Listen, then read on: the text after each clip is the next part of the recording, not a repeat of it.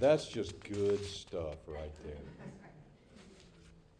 You know, the older I get, the more I'm interested in the stories in the Scripture. The stories. I was fortunate to get a decent education, and I did a lot of studying. And back in those days, we would talk about things we were interested in, things in Scripture that captivated our interest, language studies and da-da-da. And it was good, and we had great discussions, and we were young, and we bantered things back and forth. But I don't think it transformed very many people. Now, I get so, captivated, motivated when I see certain stories, and I read how people were transformed in the Scriptures. I want to talk tonight about my favorite apostle, one of Jesus' good boys, Mike would say, and that's Peter. What I'm going to do, I don't have a ton of comments to make, but I want to put the Scripture together in such a way that you see a story here, a real progression in this man's life. And so we're going to read some Scripture, and let the Scriptures just speak to us. In Matthew 26, Jesus and his boys were gathered in the upper room, going through the Last Supper. Jesus makes some comments as he gives to them the bread and the cup. And then in verse 30 it says, when they had sung a hymn, they went out to the Mount of Olives. Then Jesus told them, this very night you will all fall away on account of me, for it is written, I will strike the shepherd, and the sheep of the flock will be scattered. But after I have risen, I will go ahead of you into Galilee. And Peter replied, even if all fall away on account of you, I never will. Truly I tell you, Jesus answered, this very night, before the rooster crows, you will disown me 3 times. But Peter declared, even if I have to die with you, I will never disown you. And all of the other disciples said the same. Wow. If this man just knew in a short few moments what he was going to do. But right now, he is so bold. If all fall away, I will never. I'll die with you. I wonder sometimes what it is about the very weakness we struggle with. We shout out so loudly. That isn't my problem. Matthew 26:56, after Jesus was arrested, says they all fled. That didn't take much time at all. It took just a few moments. He made those comments. Eventually Judas comes up, kisses him, betrays him. The temple guards, there's a scuffle. Peter cuts off Malchus's ear. Jesus heals it, which should have just stopped the whole process, and they fall away. They just run. Now, after Jesus is arrested, Peter hears and sees some very, terrible things. In Matthew 26, beginning in verse 57, it says, those who had arrested Jesus took him to Caiaphas, the high priest, where the teachers of the law and the elders had assembled. But Peter followed him at a distance, right up to the courtyard of the high priest. He entered and sat down with the guards to see the outcome. I know he fled. I still think maybe he's thinking he can hold it together or find out what's going on and still, redeem this night. But they condemned Jesus. They asked him, are you the king of the Jews? Yes, I am. The priest tore his shirt, his robe. They spit on him. And they beat him with their fists. And I think about now, Peter's probably in near shock. And then this happens. In Luke 22, beginning of verse 54, It says they seized him, led him away, took him into the house of the high priest. Peter followed at a distance, and when some there had kindled a fire in the middle of the courtyard and had sat down together, Peter sat down with them. A servant girl saw him seated there in the firelight. She looked closely at him and said, "This man was with him." But he denied it. "Woman, I don't know him," he said. A little later, someone else saw him and said, "You also are one of them." "Man, I am not," Peter said. About an hour later, another asserted, "Certainly this fellow was with him, for he is a Galilean." And Peter replied, "Man, I don't know what you're talking about." Just as he was speaking, the rooster crowed. The Lord turned and looked straight at him. Then Peter remembered the word the Lord had spoken to him. "Before the rooster crows today, you will disown me 3 times." And he went outside and he wept bitterly. Goodness. This scripture kills me because right when Peter said, "I do not know him," they were leading Jesus from one tribunal to another. He turned and he looked him right in the eye. Good grief. I can't even imagine. Let me ask you a question. Who are these books written for? They're written for us, right? Peter didn't need it. I mean, everything happened before it was all written down. He was long down the road to everything straightening out. But put yourself in his shoes for a minute. You've walked closely with God himself in the flesh for 3 years. You've experienced the most intense things ever. You've watched Jesus calm storms. You've seen him heal the sick, give sight to the blind, feed thousands out of nearly nothing, restored hearing to the deaf. You've watched him as he raised the dead.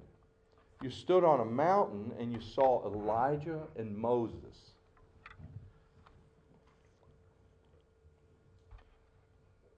You've let him into your heart. You bowed your knee and proclaimed, "You are my Lord and my God." And now, you just denied him. I want to read Matthew's account of the same thing. In Matthew 26, beginning in 69, it says this, "Now Peter was sitting out in the courtyard, and the servant girl came to him. 'You were also with Jesus of Galilee,' she said. But he denied it before them all. 'I don't know what you're talking about,' he said. Then he went out to the gateway where another servant girl saw him and said to the people there, 'This fellow was with Jesus of Nazareth.' He denied it again with an oath. 'I don't know the man.' After a little while, those standing there went up to Peter and said, 'Surely you are one of them. Your accent gives you away.' Then he began to call down curses and swore to them, 'I don't know the man.' And immediately a rooster crowed. Then Peter remembered the word Jesus had spoken. 'Before the rooster crows, you will disown me 3 times.' And he went outside and he wept bitterly." Now, 2 different accounts for 2 different reasons. The one brought out the point Jesus looked him right in the eye. This one gives his vigorous denial, where he is just cursing and swearing and yelling, "I don't know him, bleep, bleep." And it's, man, you get a different picture and you want to go, wow. I mean, it's one thing to just say, "I don't know him, I don't know him." But no, he just rails, "I do not know him." So how do you feel now? I wonder if these words come to mind. "I've blown everything. This is unforgivable. I'll never recover from this." Can you imagine how utterly desolate, the self-loathing, the wailing, the mental exhaustion? I think we've all been there. Felt unredeemable, worthless, powerless, eyes swollen, snot-filled nose, bone-tired, filled with dread. I have. The real question is, can we be forgiven? can we find strength in healing?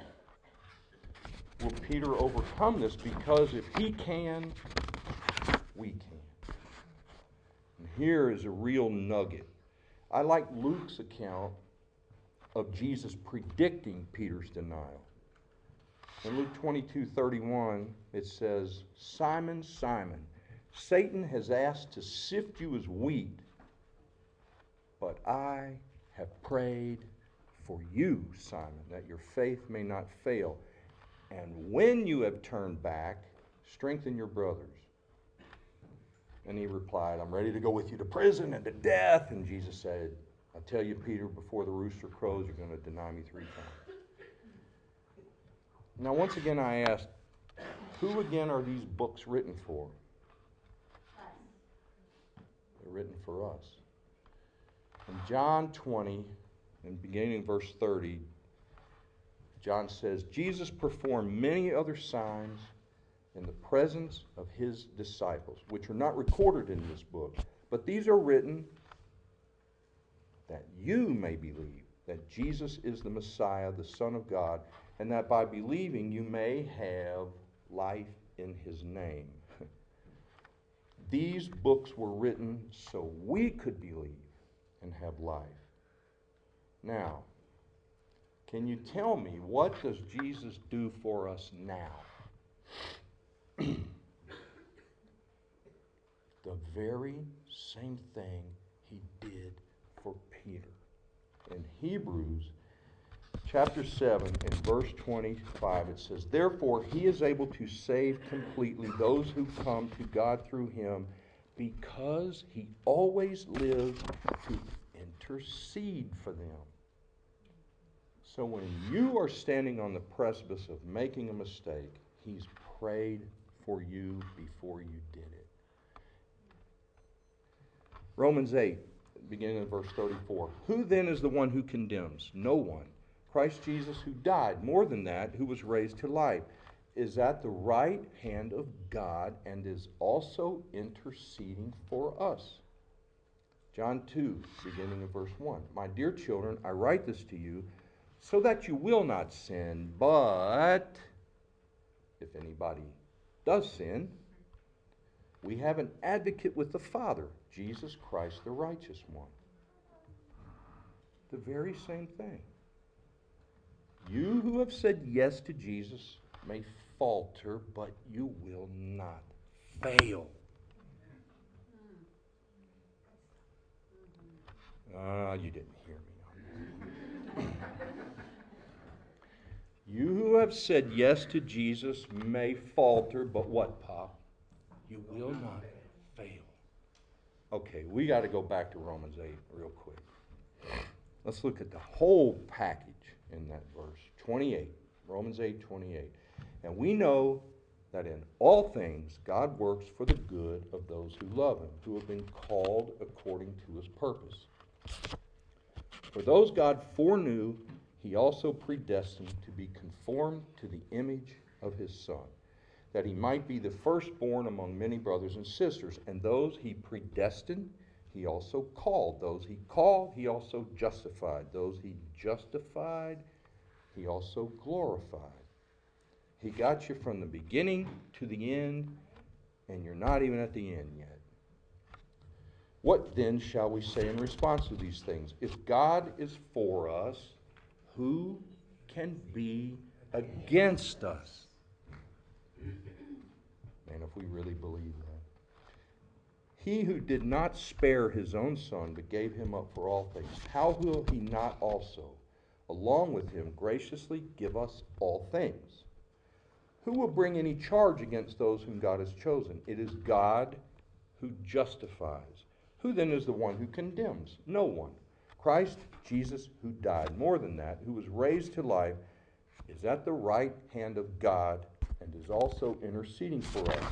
Who shall separate us from the love of Christ? Shall trouble or hardship or persecution or famine or nakedness or danger or sword, as it is written, for your sake we face death all day long. We are considered as sheep to be slaughtered. Listen to these verses. No, in all these things we are more than conquerors through him who loves us. For I am convinced that neither death, nor life, nor the angels, nor demons, neither the present, nor the future, nor any powers, neither height, nor depth, nor anything else in all creation will be able to separate us from the love of God that is in Christ Jesus our Lord. If you can think of one more thing to add to that list, let me know. Little personal aside. Joey prayed what he heard, that I have had some struggles. We have some men's time, just texting. So he knows. And I don't care that he prayed from his heart. We have seasons, Miss Debbie, if you remember, some months ago, and the Lord had me in a season. I should say a seized in. And it takes a while sometimes. And I love this family.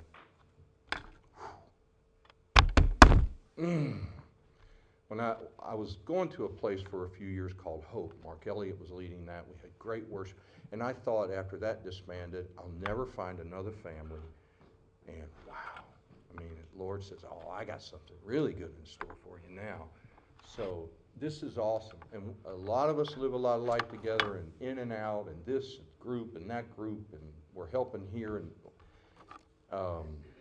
And we go through seasons and we watch each other do that. And thank God, finally, I came to the place where I went, wait a minute. Are you kidding me? He is the Lord of all creation, and my little problem, he can handle it. And it took me forever to get there, a season. But when you do, it's like Peter. I know, we'll come back to him in a minute, but you wonder, how could I have been where I was before? It's God blowing into you his power and greatness, and it's incredible. And then you just say, I'm just glad to be out of it. I hope you heard those verses in Romans 8, because it's telling you this.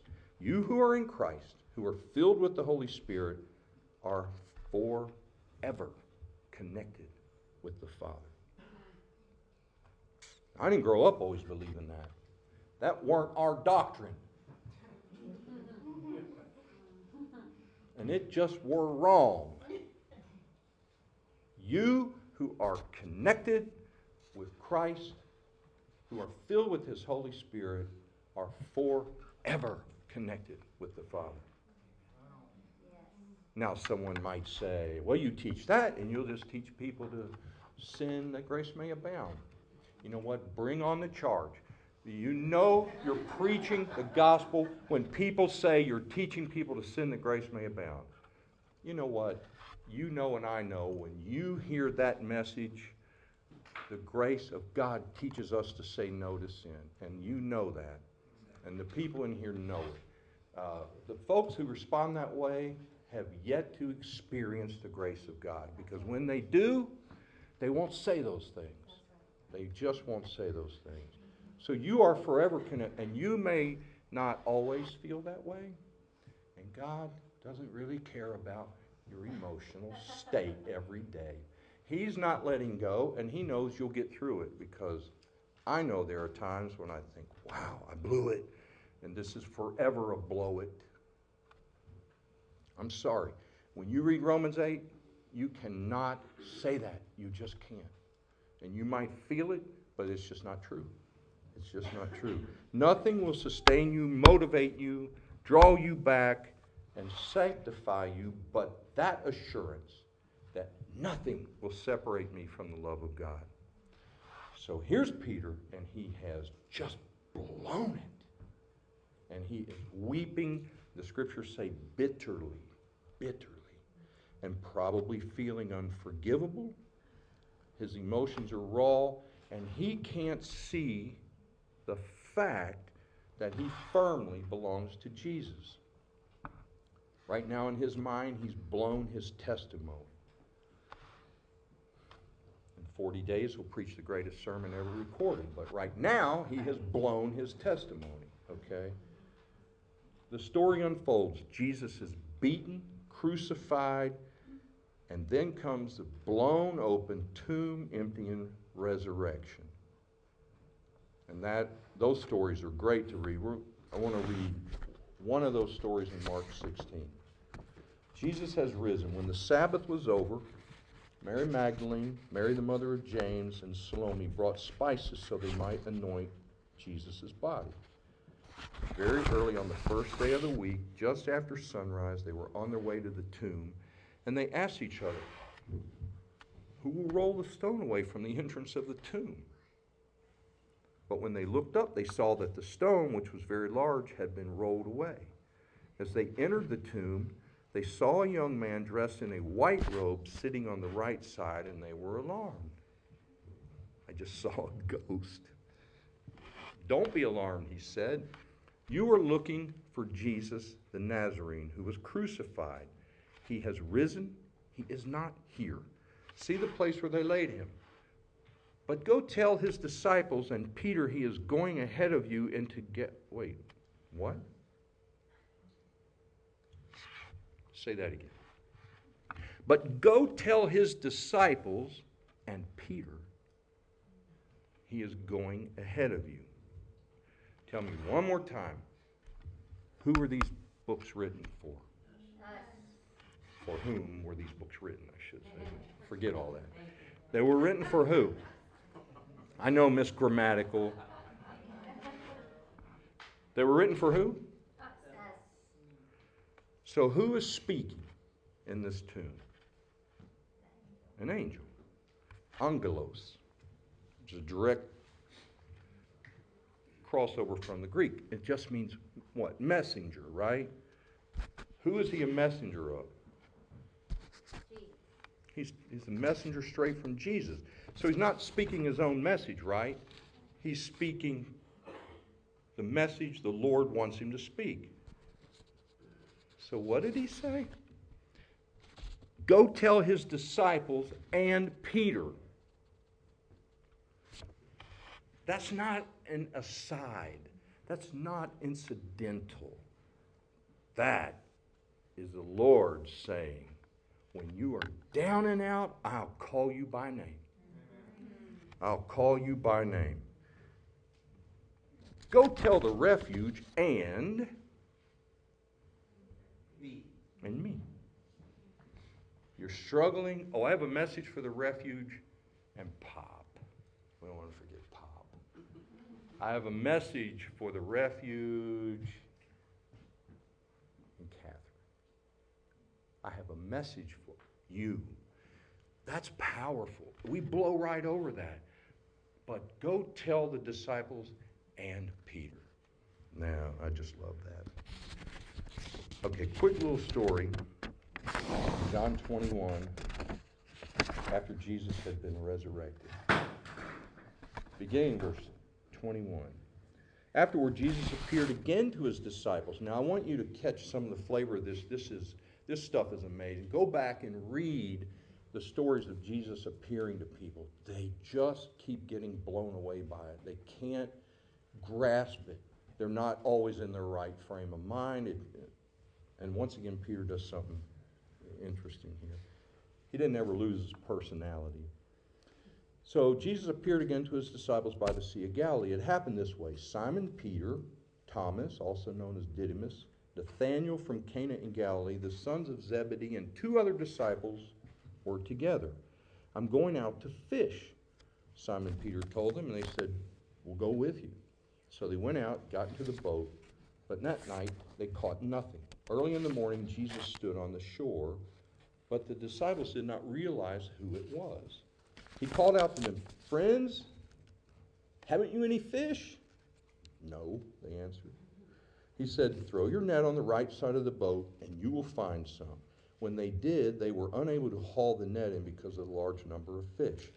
Then the disciple whom Jesus loved said to Peter, said to whom? Said to Peter, "It is the Lord." As soon as Simon Peter heard him say, "It is the Lord," he wrapped his outer garment around him, for he had taken it off, and he jumped into the water.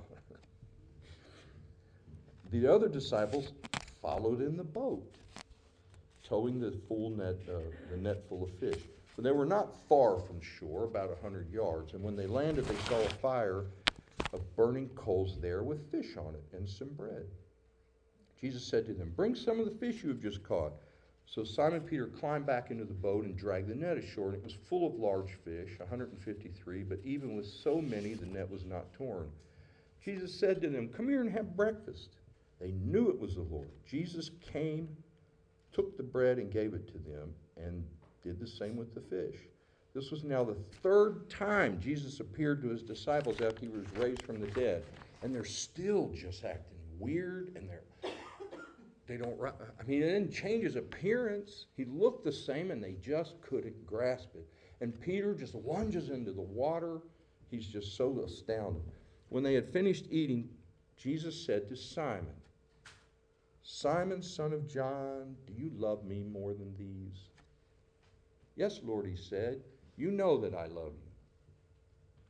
Jesus said, "Feed my lambs." Again, Jesus said, "Simon, son of John, do you love me?" "Yes, Lord, you know that I love you." Jesus said, "Take care of my sheep." The third time, he said to him, "Simon, son of John, do you love me?" Peter was hurt because Jesus asked him the third time, "Do you love me?" He said, "Lord, you know all things. You know that I love you." Jesus said, "Feed my sheep. Very truly, I tell you, when you were younger, you dressed yourself and went where you wanted, but when you are old, you will stretch out your hands, and someone else will dress you and lead you where you do not want to go." He said this to indicate the kind of death by which Peter would glorify God. Then he said to him, "Follow me." What did he say to him the first time he saw him? Follow me. Simple. Feed my lambs. Follow me. It's over. There's no big ceremony. There's no groveling on Peter's part. There's no, Jesus just said, "Follow me," and that makes everything okay. How many times did he ask him? Oh, gosh. Don't let the fact that he asked him 3 times elude you, because he did that for a purpose. He had to just open that wound and clean that wound out and get the gangrene out and then close it up and let it heal forever. No festering wound was he going to leave. So he asked him 3 times, and when he did, man, that hurt. That hurt. But it was over after that. Completely over. Oh, that's interesting. It's over for us too. And when you falter, do you have to grovel before God and win your favor back? No. No. And he didn't either. So after this, the disciples wait in Jerusalem for the Holy Spirit. Peter preaches an incredible sermon, convincing the very ones who crucified Jesus that Jesus was indeed the Christ. His testimony was redeemed in short order, and so has yours. Now, I'm going to bring up just a very quick little story, because you might say, well, that's all really fine and good, and Peter, he got over it, and he just went on to be this great apostle. And you know what? Sanctification takes a lifetime. Salvation happens just like that. But for God to clean us up and make us the white bride that he wants us to be, we have to work at it, bow our knee to him, and keep doing that. Peter still had his personality and his faults and his flaws. 17 years later, after this event, 17 years, he's in Galatia. there's this huge row going on between the Judaizers and the Gentile Christians. And the Judaizers are just still struggling to let go of their Judaism. And they're wanting to circumcise all the Gentiles, and Paul says, ain't gonna happen. Ain't gonna happen. You're not gonna add anything to the gospel of Jesus. As a matter of fact, who are you, the Judaizers are saying, how can you Jews be eating with the Gentiles, which they had been doing for a long time? So certain men came from James. James represented the Jerusalem church, the high church, the Judaistic church. And they come to Galatia, and Peter is under great peer pressure, and he stops eating with the Gentiles. Now, all that seems kind of nonchalant to us. It was a huge deal, so much so that Paul said, when I came, I saw that Peter was not walking in line with the truth of the gospel, and I opposed him to his face. As a matter of fact, even Barnabas was led astray. And Paul corrected the problem. Now, you never see another word about that. You don't. Matter of fact, in 2 Peter, Peter talks about Paul as the dear Apostle Paul. So apparently, Peter learned his lesson and said, you know what? You're right, and we're going to correct this problem. And he moved on. It didn't become a big deal, but Paul wasn't going to let it stand. He dealt with it. So don't think, you can't say, oh, well, you know, it's all great, and the apostle, and he struggled nearly 20 years after the event with really the same issue, and that is fear and pressure, and he caved in. He corrected it, he moved on, and then listen to what he wrote in 1 Peter.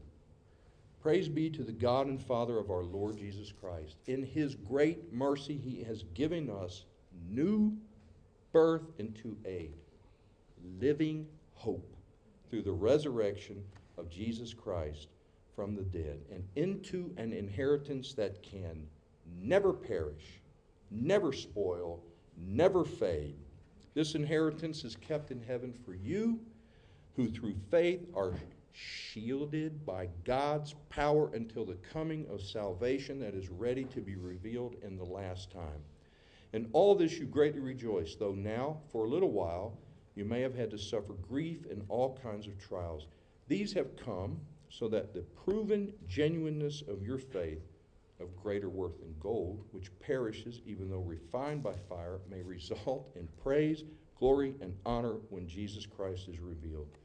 Though you have not seen him, us, you love him. And even though you do not see him now, you believe in him and are filled with an inexpressible and glorious joy. For you are receiving the end result of your faith, the salvation of your souls. Never, ever, ever think that you have gone beyond the arm, the love, the power, the mercy, the tenderness, the preciousness of God. Not ever. If Peter could just deny him in his great time of need, man, we're not going to do anything that can separate us from him. No way. So be encouraged. You have done it. Amen.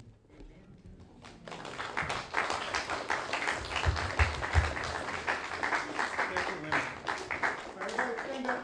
Everybody up. Bruce, thank you. Lord have mercy. That's good. You hold this. Oh, communion. Yeah. So we're going to celebrate exactly what Bruce is talking about. This incredible feast. We are family. Everyone that has said yes to Jesus, we're family, we're yoked, and so we get this incredible feast because of what Bruce just beautifully described, and it has everything to do about Jesus and how he paid the price so that we could live in freedom. So that we could live in freedom for us and live out of our identity of him. day in and day out. So that's what we're celebrating, that when you take the bread and you take the cup, that we're saying together that we are united through Him, and that we are celebrating the fact that this is our temporary home, and that He is coming to set this place completely free when He comes back. So let me pray for us. Father, thank you. It's an amazing night. You're an amazing God. And so I look forward to communing with everyone here, our family, together in this great feast of you. And it's in Jesus' name we pray. Amen. So I'm going to say the body of Christ given to you, and then you say the blood of Christ.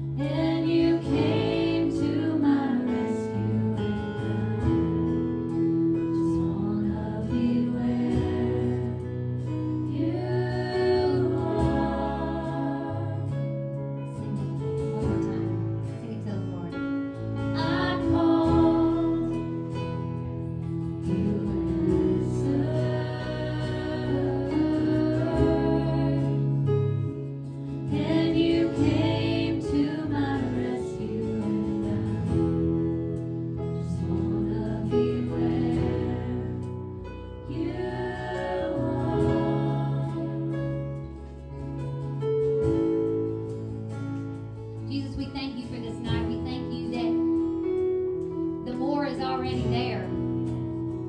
Every bit of the Spirit that is ever going to be in us is already in us. So God, sometimes we just have to call it out. That we just have to operate in the more because it's already there. So Father, I thank you for these people that love you with a passionate love and desire to serve you. I thank you that you are the immeasurably more than we could ever want in this life.